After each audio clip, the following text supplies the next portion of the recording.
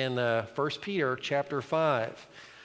Now, today we're going to be finishing up the book of 1 Peter, and we have been able to cram these 5 chapters into 16 sermons, which consist of over 8 hours of preaching, and I would dare say that we've exhausted everything that we can learn from the book of 1 Peter. So I would like to encourage you to continue learning from this book as your Christian walk continues.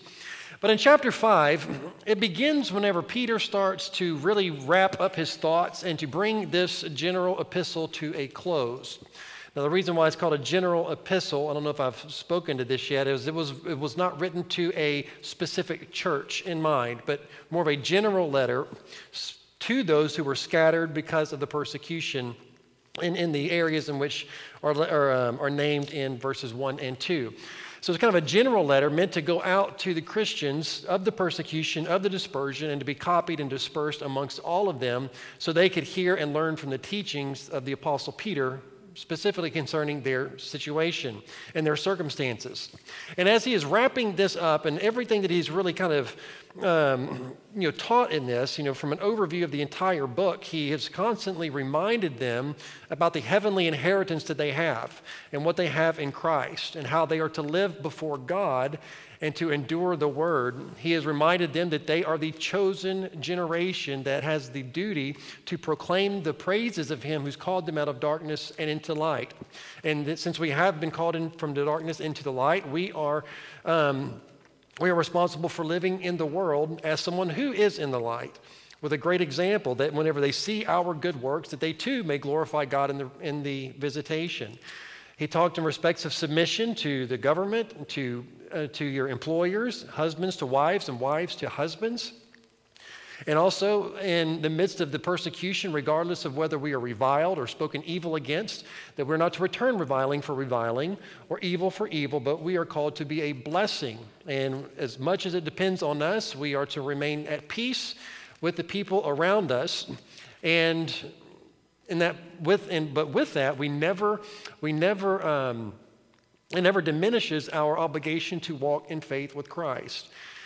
In chapter 3 and verse 14, it says, but even, verse 13, and who will bring harm to you if you are followers of what is good? But even if you should suffer for righteousness' sake, you are blessed. And don't be afraid of them, nor be dismayed because of them. So even in doing good, not returning evil for evil or reviling for reviling, he really gets into the topic here of suffering. And suffering is a high probability when you follow Jesus Christ. The best case scenario is to continue to be good and continue to be a blessing to everyone, but suffering is likely to come when you follow Jesus Christ in this world. And he wants to encourage them, regardless of their circumstances, regardless of what has brought them to the suffering, which was living for Christ, to continue to do that. So, and also in the face of suffering and persecution, to remain faithful. We are to remain faithful to God and to be good stewards of the grace that he has given us, as we talked about a couple of weeks ago, and also share in the sufferings of Christ and rejoice when we have when we find ourselves worthy to suffer for his name's sake. Because when we are reproached for the name of Christ, we are blessed because the Spirit of glory and of God will rest upon you with a refreshing spirit that will renew you to continue to move forward. So a lot of what he has talked about here, he starts to really wrap it up. Now, there's a couple different areas that he speaks to specifically. And the first area that he speaks to, let's see, my clicker. There we go, maybe. My clicker is apparently not working there.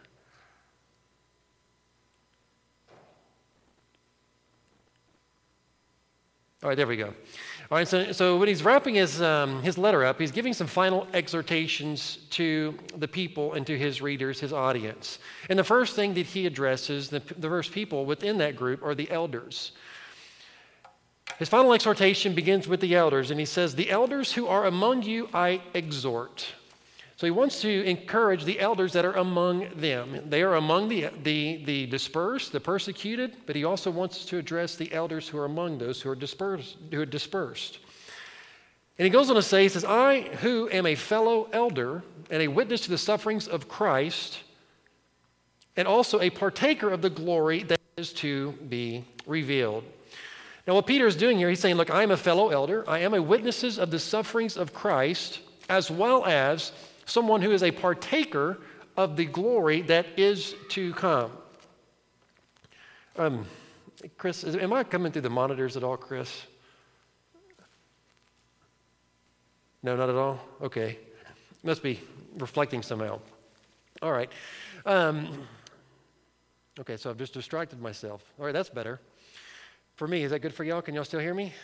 All right, good.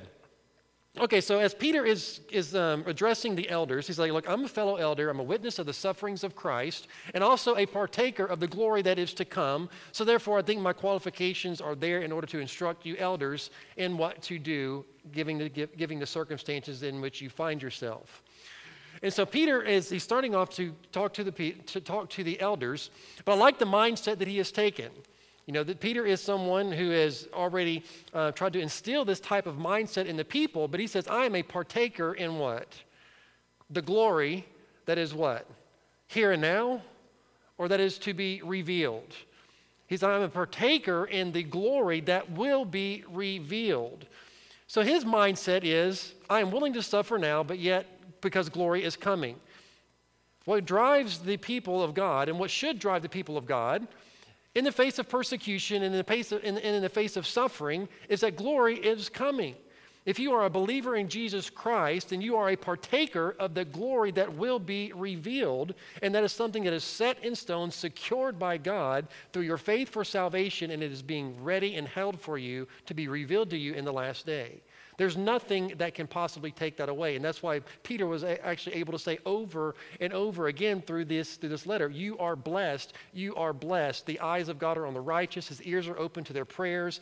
The spirit of glory and God will rest upon you. Humble yourselves before God because you are blessed. So with that guarantee, that should motivate us to be at least willing to suffer because of Christ. And Peter had that very mindset. I'm a partaker of the glory that is to be revealed in the future. He realized that he himself was a sojourner, a pilgrim in the land, that this was not his home, but his home was in eternity. And so he is exhorting these elders to do what? In verse 2, he says, shepherd the flock of God, which is among you, serving as overseers, not by compulsion, but willingly, nor for dishonest gain, but eagerly, nor as being lords over those entrusted to you, but being examples to the flock. So he's giving them instruction to shepherd the flock that is among them. To be an overseer, so what does it mean to really be an overseer? Well, it simply means someone who is going to watch out for the flock. And for what reasons? Well, if there's a need within the flock that needs to be met, he should get together with the body of Christ to make sure that need can be met, as long as the resources and the people are available to meet that need, to meet the needs of them. If there are weaknesses within the body of Christ, then they seek to find a resolution that will strengthen those areas of weakness. But I think one of the major points that an overseer or a shepherd of the flock is called to do is to watch out for predators and protect them. One of the main focuses of a shepherd with his sheep was to keep them alive, was to fend off the predators that were in the land and to keep them from attacking his sheep and taking them from him. Now, if we take a look at Acts chapter 20, we see an instance here where Paul has called together the elders of the church of Ephesus, and he has explained to them, I'm probably going away and you're not going to see me ever again. So I need to give you some warning here. I'm going to give you some instruction. And he lays something down for the elders of the church of Ephesus. And you'll find it sounds very similar to what Peter has already said.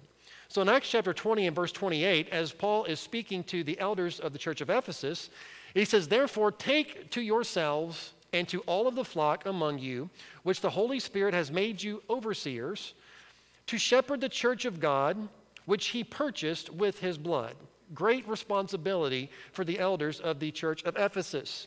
to watch, to be watchful, to be mindful, to protect and to see and to cherish and to care for God's purchased church, the church to which he had paid a great price in the blood of Jesus Christ. In verse 29, he says this, "For I know this, that after my departure, savage wolves will come in among you, not sparing the flock." He's saying that the outside predators are going to come in. Paul is thinking in his mind that I'm not going to see them again. Most likely I will be dead before I will actually have the opportunity to come back to Ephesus and to be with them. And he's saying, I'm afraid that after I leave and after my departure, people are going to think that you're easy prey because I'm no longer here. But elders, I need you to step up and protect and watch over this flock, because whenever I leave, I think that savage wolves will come in and they will have no mercy on this flock. So be watchful and to protect them. So not only is the elders to watch over and to protect from the outside in, but Paul also has a fear of the inside to be pulled out. In verse 30, it says, "Also from among yourselves men will rise up, speaking perverse things to draw away the disciples after themselves." So not only is the elder's job to watch from the outside in, but also from the inside out. How many of y'all have ever heard of a church split? Anybody? Okay, yeah, it happens. I know it's not very common. But however, it does happen that whenever people within the church will try to raise up and they get a following, they get people on their side, and it causes a split. You have people fighting over stupid opinions about the color of a carpet. I know it's cliche, but there's a reason why it's cliche, okay? And rising up and causing divisions, within the church. And the elder's job is to watch out for that, to be careful. And I believe that maybe in some cases, maybe not all cases, whenever you have a church split, maybe the elder's not doing the job, and being watchful for that and actually taking care of it when it needs to be taken care of. But in the sense, the elder is to oversee the church of God, the purchased church of God by the blood of Jesus Christ, and to shepherd the flock. Now, there are different motivations why people do this, but there are some good motivations as well as some bad motivations. And Peter is making the distinctions here. As an overseer, watch out for them, protect them from predators. And also, but not by compulsion, but do it willingly. So not by compulsion, so not necessarily out of necessity or constraint, just because nobody else is doing it and, well, you've got a job to do. But this should be done out of a willing heart, out of a love for God and his church in order to edify the body and glorify God in being an overseer, as a shepherd, as an elder in the church. So not by compulsion. It should be done willingly. This should be something that's done out of a devotion to God and not simply out of duty. It's just something I just got to do. And not for dishonest gain, but should be done eagerly. So it shouldn't be out of a personal gain that someone would want to take this in order to be able to control or even be able to rise up and cause a division and have disciples for yourself. It's not for your own personal gain. It's not to be done for whatever I can get out of it, but whatever I can bring to the table. How I can serve God in this place. How I can edify the body of Christ. What I can bring to the table, not what I can get out of it. That's not what you can do for your church can do for you, but what you can do for your church, if I can steal that. And as the elders, it's something to be done very eagerly, not done with hesitancy or reluctancy, but an eager willingness to do this, fulfill this calling. And not being lords over those, but living by examples. Within the elder of a church, as a shepherd and an overseer, it's not to lord over someone, but it's actually to be with them, to suffer with them when they suffer, to live an example that follows Christ, that they may see as well as follow, as long as they are following Christ. So to be an example for the flock of God as well. So, and the exhortation to the elders is that they are to shepherd the flock and oversee them, and to do it for the right reasons, and to set an example before them. And for those who are faithful in fulfilling that calling of an elder, they will receive the crown of glory whenever Christ returns. So if crowns are your things, well, I guess elders are, it's going to be good for them. But they will receive a crown of glory that will not fade away, and it'll be an eternal gift and reward from Jesus Christ upon his return. And then next he goes into, he addresses the younger folks, and he says, likewise, younger people, submit to your elders. Younger people could be age, and elders could represent someone who's old in physical age, and usually it is. But also the younger people to submit to the elders and to the leadership of the body of Christ. Because the elders are typically and should be mature in age, mature in spirit, mature in the faith, and following Christ as setting examples. And he's saying to the young people to submit to them. Don't buck the leadership structure that God has in place for the church. Don't be one of those guys that Paul warned them about rising up and being resistant, but to be submissive and to follow, just like we have been talking about submission in the last several weeks. So, submission is a big key here. But be submissive to those elders and the leadership structure of the church. So not only does he address the elders and the young people, but this is where he gets into everyone. And in the latter part of verse 5, so likewise, you younger people, submit yourselves to the elders. Yes, all of you be submissive. Man, woman, boy, and child, be submissive to one another and be clothed in humility. And submit to one another and be clothed in humility. And as we've said over many times, the body of Christ should be the most unified body there is. Because we stand on one common ground, and that's Jesus Christ as our personal Savior. And we should be unified. We should be submitting to one another. We should be looking out for each other. We don't kick each other down. We don't tear anybody down. But we're always looking for reasons and ways to build people up, to strengthen them in their faith, suffer alongside them, as well as encourage them to continue in the faith. Now, the attitude in which we do this, now understand that we don't like everybody equally, right? Nobody wants to look at me. Now, we have different personalities, and some people are just more difficult to get along with. But that shouldn't be a problem for the Christian believer, to exercise grace and to exercise humility and submission to one another. There's no reason that we could not do that. Okay, we have the example in Christ. Okay, you're not the most angelic person either, but yet Christ still died for you. He still extends his grace to you, even in your sinful behavior. He still is gracious. But we are to submit to one another. And the mindset and the heart that we should have towards one another is we can take a look at Ephesians chapter 1 and Ephesians chapter 4 and verse 1 and 2. It says, I, therefore, a prisoner of the Lord, beseech you to walk worthy of the calling with which you were called. To walk worthy of that calling. Our calling is to be submissive to one another, to be clothed in humility. And Paul is talking here, it's like to walk worthy of that calling, walk worthy as a disciple of Christ, and to do it in verse 2 with all lowliness, gentleness, with long suffering, that means patience, and bearing one another in love. So there's a mindset and a condition in which we should meet whenever we're dealing with our fellow brothers and sisters in Christ, being submissive to one another. Always believe the best about them first. And do it with lowliness and gentleness. And in Philippians chapter 2 and verse 3 and 4, this is a really kicker for us. It says, let nothing be done through selfish ambition or conceit. Okay? Let nothing be done for selfish ambition or conceit, but in lowliness of mind, letting each esteem others better than themselves. Now, it goes on to tell us that let each one of you not look out for their own interests, but also for the interests of others. So it's not that you don't take care of yourself and let yourself go downhill by trying to take care of everybody else. No, you got to put bread on your table before you can put someone on somebody else's.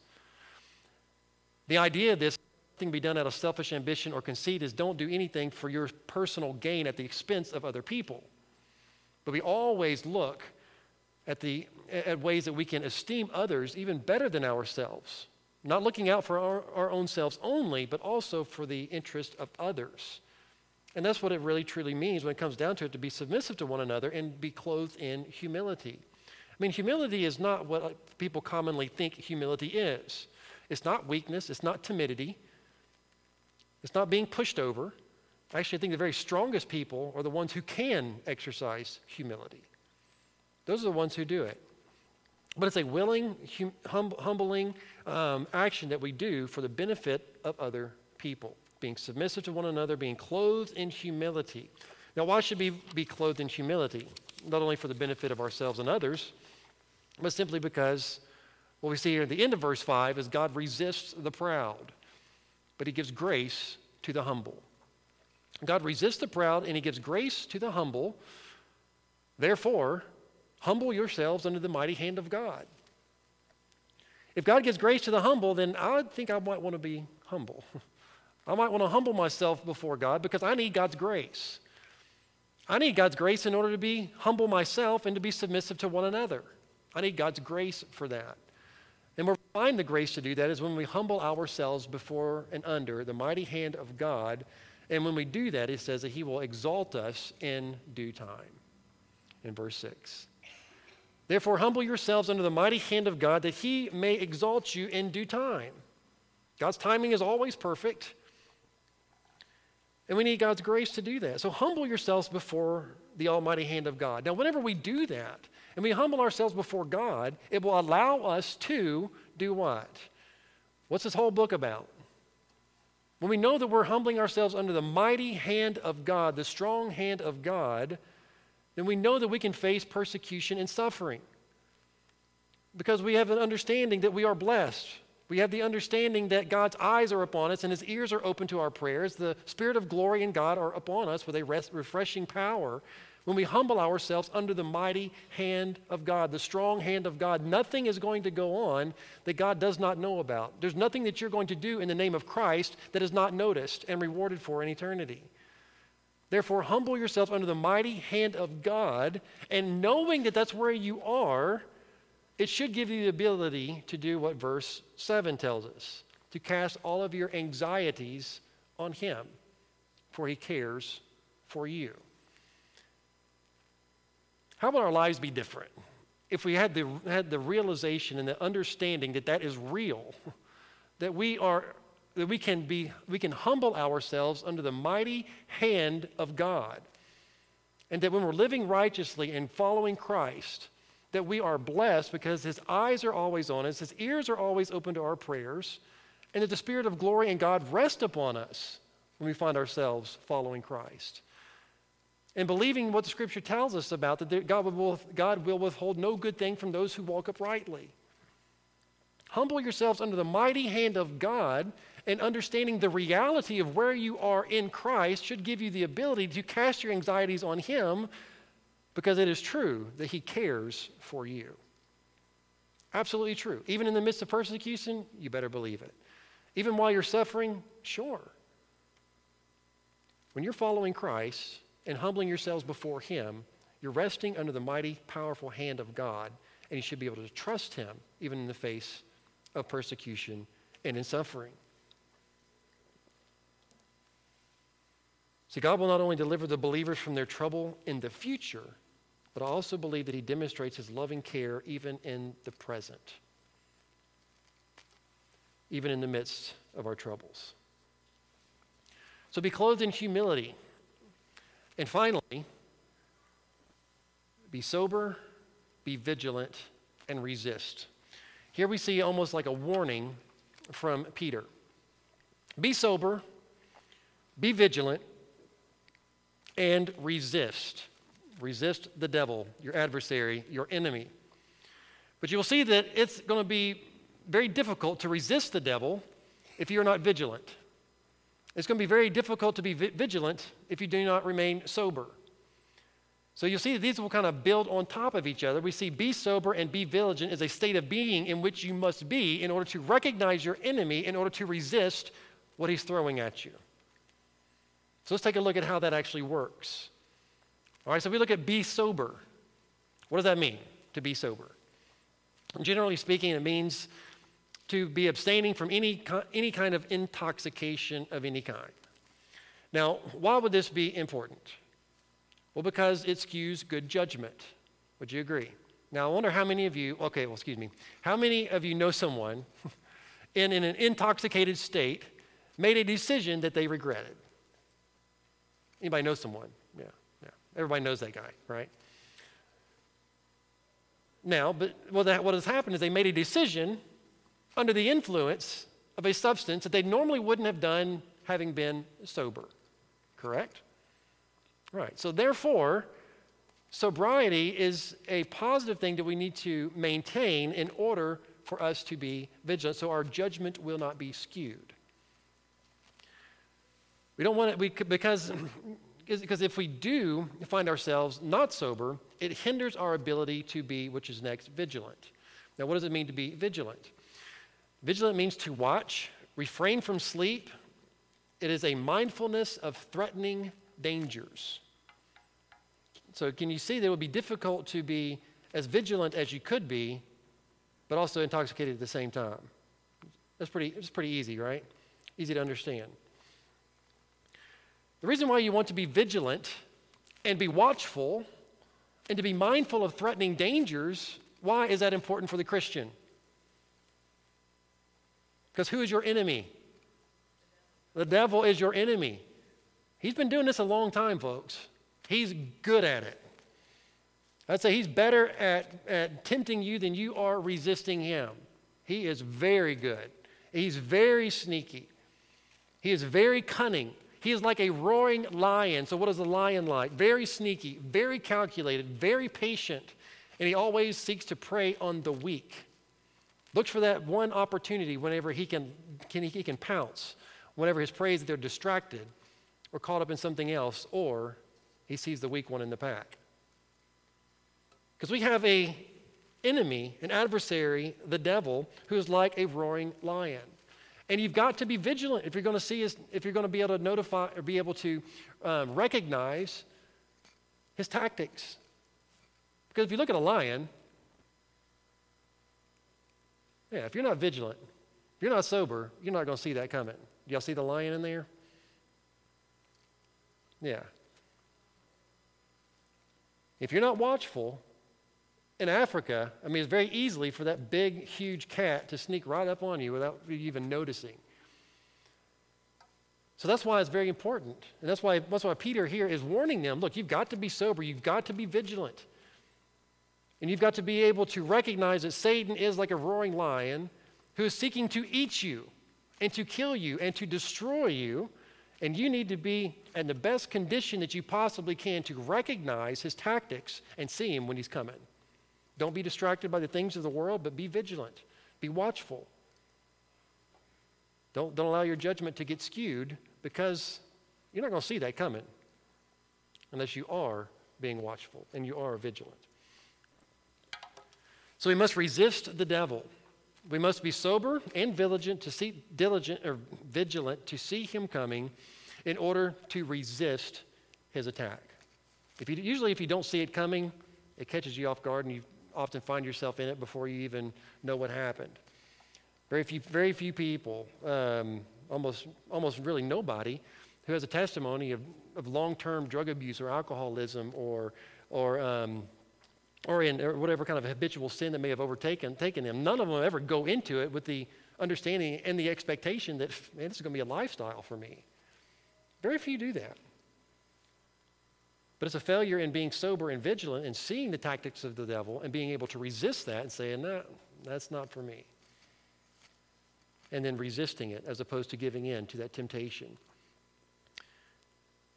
But also in resisting him, in verse 9, it says, resist him steadfast in the faith, knowing that the same suffering that you experience is the same experience that your brotherhood in the world are experiencing even now.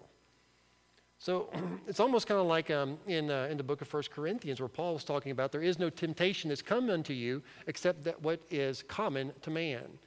Suffering for the cause of Christ is common.